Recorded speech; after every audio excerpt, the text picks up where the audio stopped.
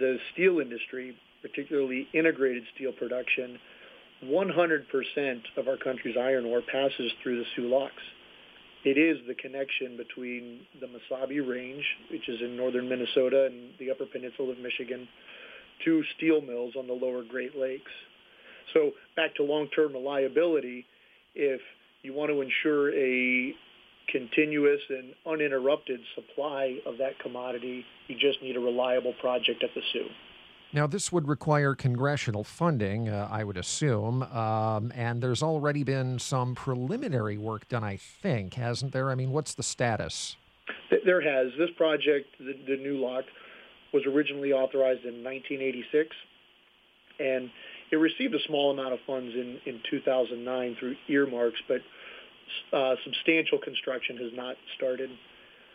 It would need both a new authorization or an updated authorization for the cost changes since 1986, and also, the appropriation of funds also would come through Congress.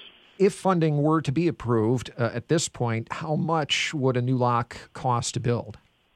We're still in the process of certifying costs for this project. However, similar projects that the Corps has done have been in the order of about $1 billion. And how long would it take to build and complete?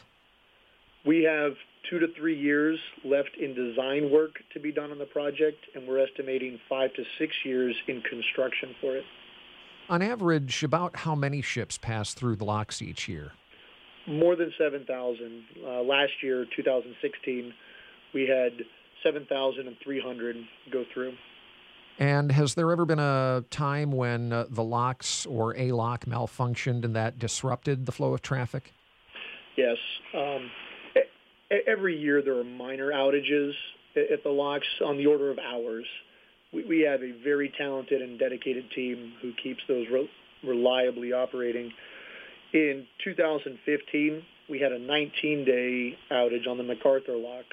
So this sits parallel to the Po. It's 80 feet wide and 800 feet long. And that had a significant disruption to the shipping industry. And if I understand the design that I saw correctly, the new lock, once it's built and finished, would replace 2 smaller existing locks on the other side of the Po? That's correct. The Sabin and the Davis lock, those were the third and fourth to be constructed in 1914 and 1919 is when they went in. They've been inactive for a number of years. We don't use them. The new lock would take their place. In our current fiscal environment, projects across the country are competing for finite resources funds. And I don't envy those in D.C. who have to make the tough decisions on which projects to fund. The other thing I'll state is the Detroit District, the Corps of Engineers, has reliably maintained the connection from Lake Superior to the lower lake since 1881. And we're very proud of that fact. I've got a committed team to that task, and we're dedicated to maintaining that reliable connection in the out years.